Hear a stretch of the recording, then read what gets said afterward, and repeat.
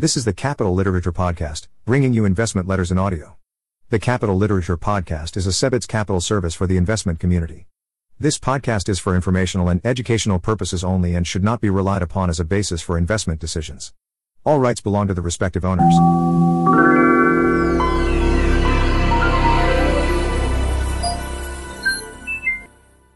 Palm Valley Capital Fund, 4th Quarter, 2021. Table shows the investment performance value in percent as of December 31, 2021. Palm Valley Capital Fund, inception, April 30, 2019. Quarter 0.04%. YTD 3.72%. 1 year 3.72%. Annualized return 8.80%. S&P Small Cap 600 Index, quarter 5.59%. YTD 26.74%. 1 year 26.74%. Since inception 16.17%.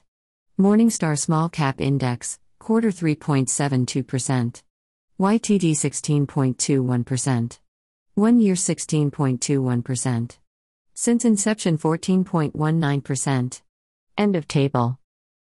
Bottom feeding. Quote.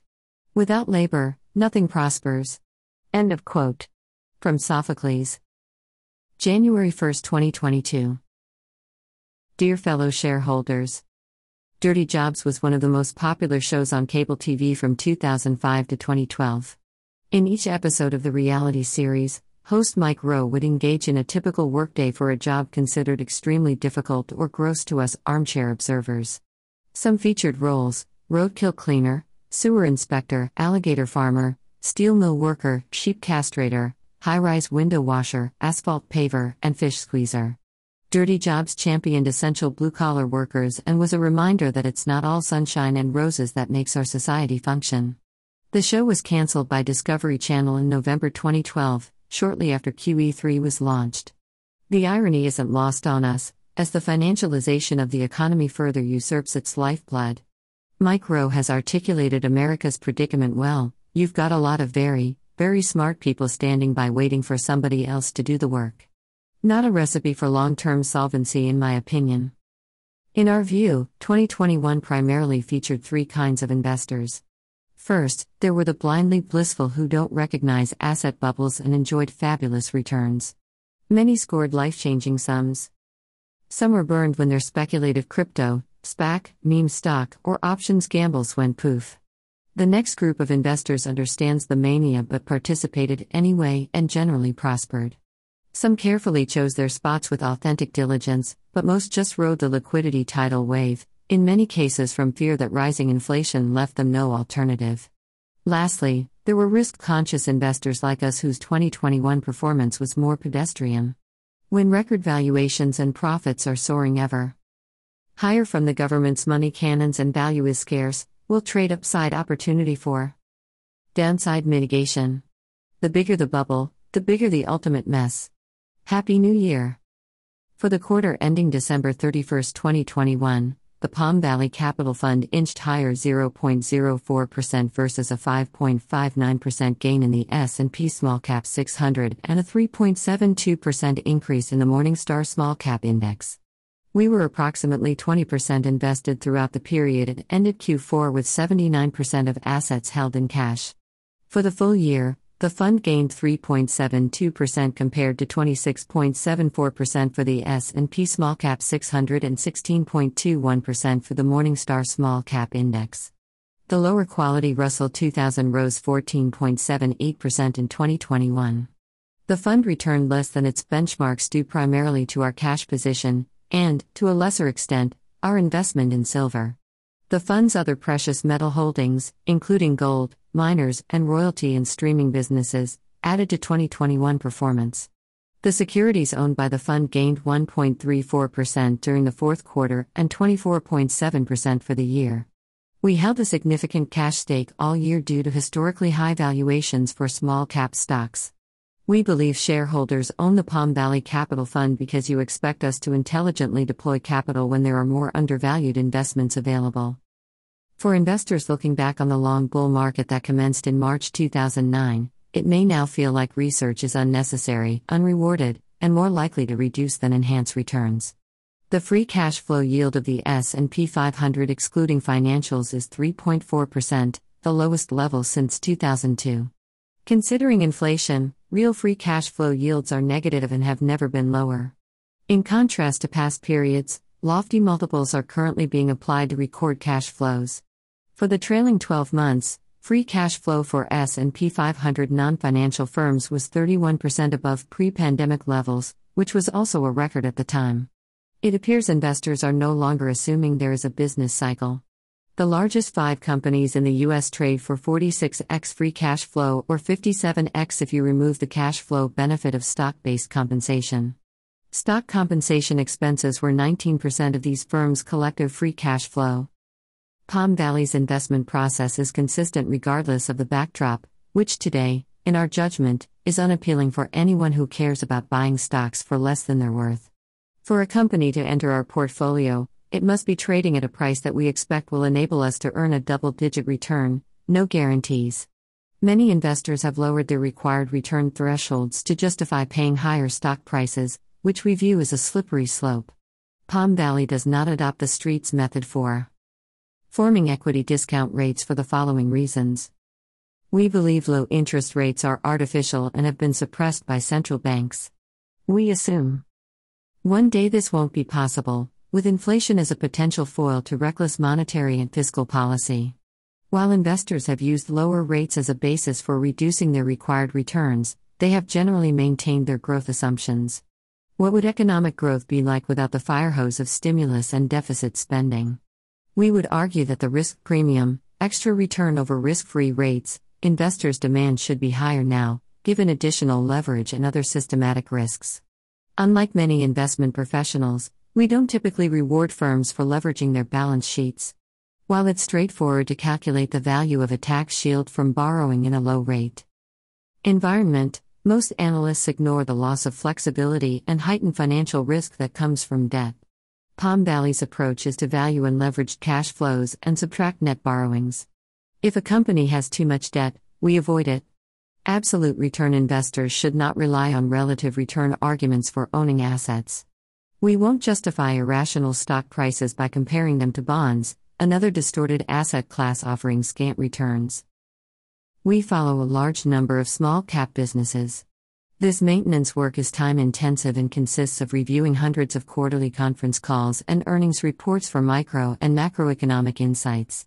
Nevertheless, it enables us to maintain a list of stocks with relatively updated valuations, which can prove beneficial when there are company-specific events or market swoons that push prices below fair value. We can act quickly. Median small-cap valuations, Russell 2000. Current small-cap valuations are extraordinary and exceed previous market peaks. A primary difference between today and past cycles is the number of unprofitable companies. Although valuations for profitable smaller firms appear less extreme and even below those during the credit bubble peak, this is due to record profitability, particularly for financial companies. Within the Russell 2000, the median net margin for profitable firms is 9.9% compared to 7.9% during the July 2007 market peak of the prior cycle. The median small-cap financial company margin is 27.0% today versus 13.9% in July 2007.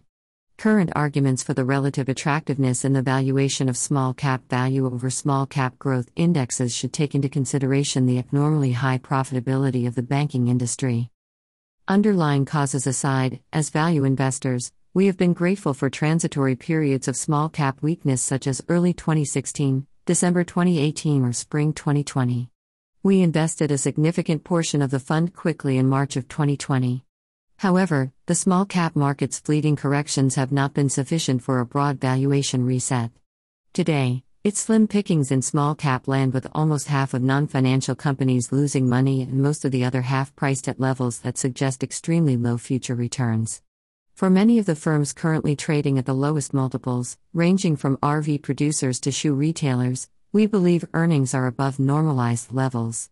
Besides keeping fresh on the businesses comprising our possible buy list, we're turning over a lot of rocks.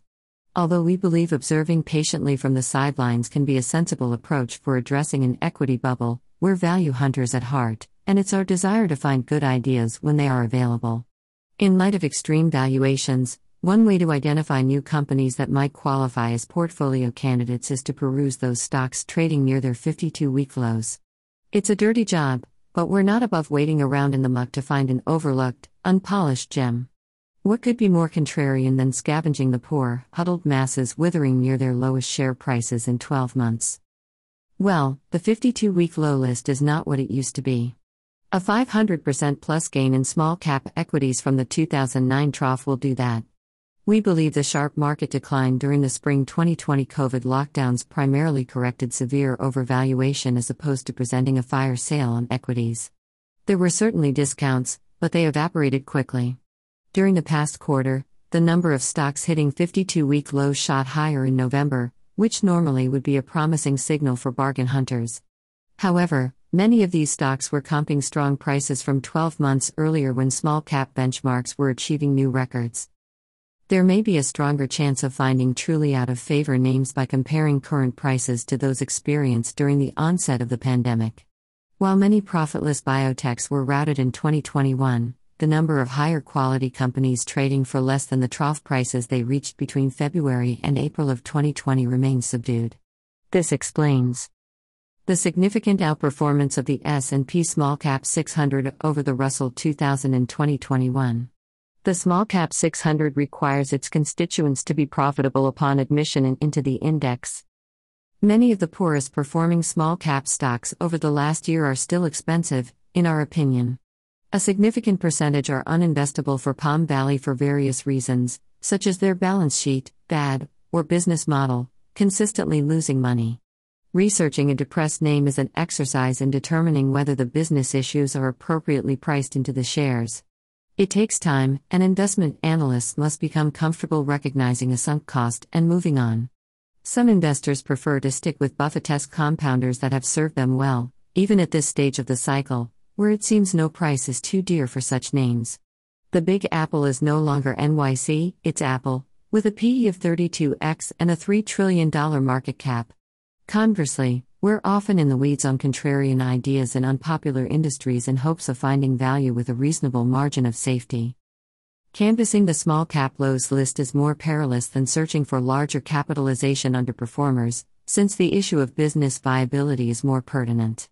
Unfortunately, if you upgrade in size and quality from small caps to the S&P 500, it's a desert for cheap, defeated stocks.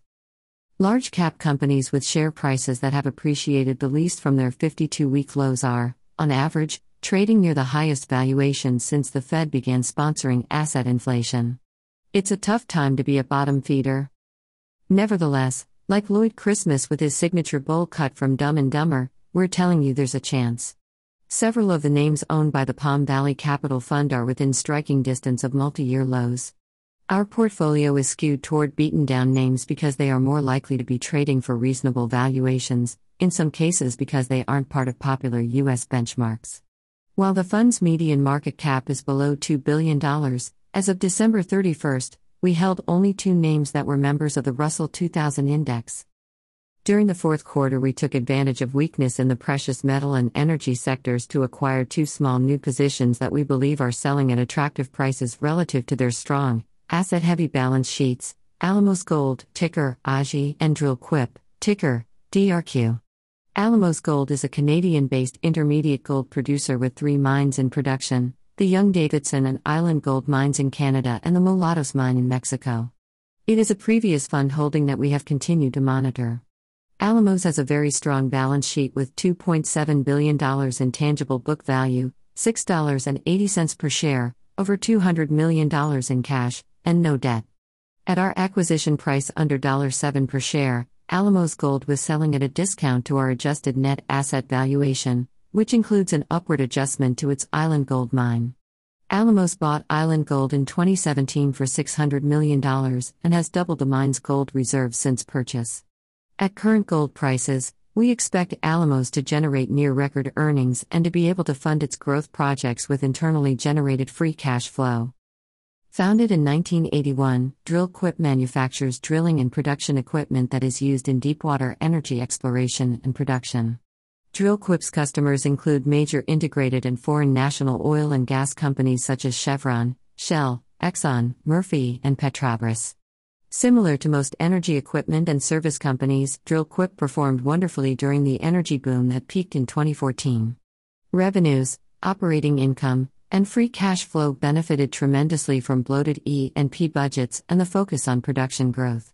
Of course, oil prices eventually collapsed in 2014 from $110 per barrel to $29 in 2016, with oil briefly turning negative in 2020. During this time, energy companies reduced their capital expenditures considerably, driving down Dril-Quip's revenues and earnings. Dril-Quip's balance sheet is extraordinary with nearly $1 billion of tangible book value, $26.90 per share. The majority of the company's assets are liquid with net working capital exceeding $20 per share, including more than $10 per share in cash. Although we can't precisely predict when deepwater energy exploration and production will rebound, there are signs that offshore activity has bottomed and may increase in 2022. We believe Dril-Quip's balance sheet provides us with a sufficient margin of safety and the necessary liquidity to take advantage of improving industry conditions. During the quarter, we sold SSR Mining, ticker SSRM, and Treehouse Foods, ticker THS. We exited SSR Mining after the shares appreciated above our fair value estimate. In November, Treehouse Foods revised its earnings and free cash flow forecast well below our estimates. Food companies continue to struggle in the current inflationary environment. While we believe Treehouse will eventually succeed in passing on rising costs, we determined our initial normalized free cash flow estimate was too optimistic. The reduction in cash flow will also limit efforts to deleverage. After revising our assumptions, our valuation of Treehouse declined below its stock price. We sold the position for a small gain. The three positions contributing most negatively to the fund's fourth quarter return were Crawford & Company, tickers CRD/A, CRD/B, Coterra Energy, ticker CTRA, and WH Group, ticker CLE. Crawford stock is trading for 6x our estimate of normalized operating profit, which is a fraction of the multiple of other profitable small caps. Crawford shares have frequently received a controlled company discount, but the current disparity is as wide as ever. During the quarter, an activist shareholder sold his position back to the firm after failing to gain a seat on the board. Crawford was also removed from MSCI US indexes at the end of November, creating significant price-agnostic selling pressure in a stock without fabulous liquidity. There is minimal sell-side coverage. The company's third quarter earnings were less than some expected, partly because other economies have not bounced back as quickly from COVID due to ongoing lockdowns and less stimulus than the U.S. Crawford has meaningful global exposure and had maintained its international cost structure in anticipation of a quicker recovery. Less economic activity means fewer insurance claims and less business for Crawford. Lastly, the company spent over 20% of its market cap on acquisitions from August to October but failed to adequately communicate the high margins of the targets, leading investors to assume management may have overpaid. We do not believe a cursory examination of Crawford's financials is sufficient to understand and value the business. First, the company's claims volumes are impacted by severe weather. Major hurricanes bolster results but are not predictable.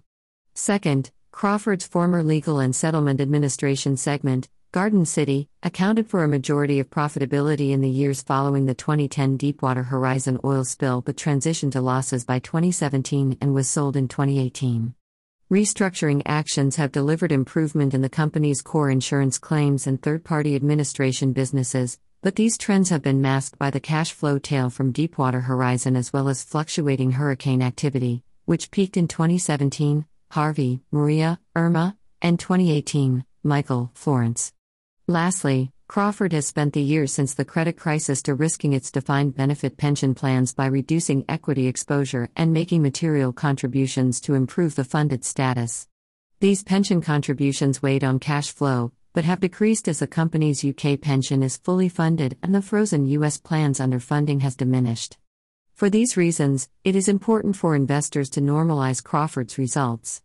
We adjust for the historical impact of the disposed legal administration business and discretionary pension contributions to assess the firm's core cash generation. Excluding pension contributions, the company's 3-year average free cash flow exceeds $50 million, while Crawford's market cap is less than $400 million. We believe the shares, with a dividend yield over 3%, are trading at a meaningful discount to fair value, so Crawford is one of the largest positions in the fund. Coterra Energy, which was known as Cabot Oil and Gas before its merger with Cimarex Energy, was the fund's largest contributor in Q3. While we had reduced our weighting as the valuation gap closed, the shares gave back gains in Q4 as natural gas prices fell sharply on above-average temperatures. It was not a fun year to be a member of the Hong Kong Hang Seng Index even if you weren't a technology company targeted by the Chinese government or a property developer. WH Group is trading at its lowest price since its public listing in 2014. The stock was adversely impacted by drama in the executive suite in 2021, and volatility in global hog prices dealt a temporary setback to earnings. Nevertheless, WH remains highly profitable with a very strong packaged meats business that has leading market shares in China and the US, Smithfield. We don't believe WH has the drawbacks of ownership structures used by businesses like Alibaba. A majority of the company's assets are located in the US. WH Group is trading for around 5x normalized operating profit. In comparison, one of the companies with the highest valuations, greater than 100x, in the Hang Seng Index is electric vehicle maker BYD, which is 20% owned by Berkshire Hathaway. WH Group is projected to generate over 50% more income in 2022 than Hormel, ticker HRL, a leading U.S. food company specializing in meats, but it is valued at barely one-third the price. We believe WH Group shares are a bargain for investors willing to entertain exposure to China. The 3 positions contributing most to the fund's quarterly return were SSR Mining, Sprott Physical Silver Trust, ticker PSLV, and Triple Flag Precious Metals, ticker TFPM.U. Although precious metals experienced modest gains in the fourth quarter, it was a trying year for gold and silver investors.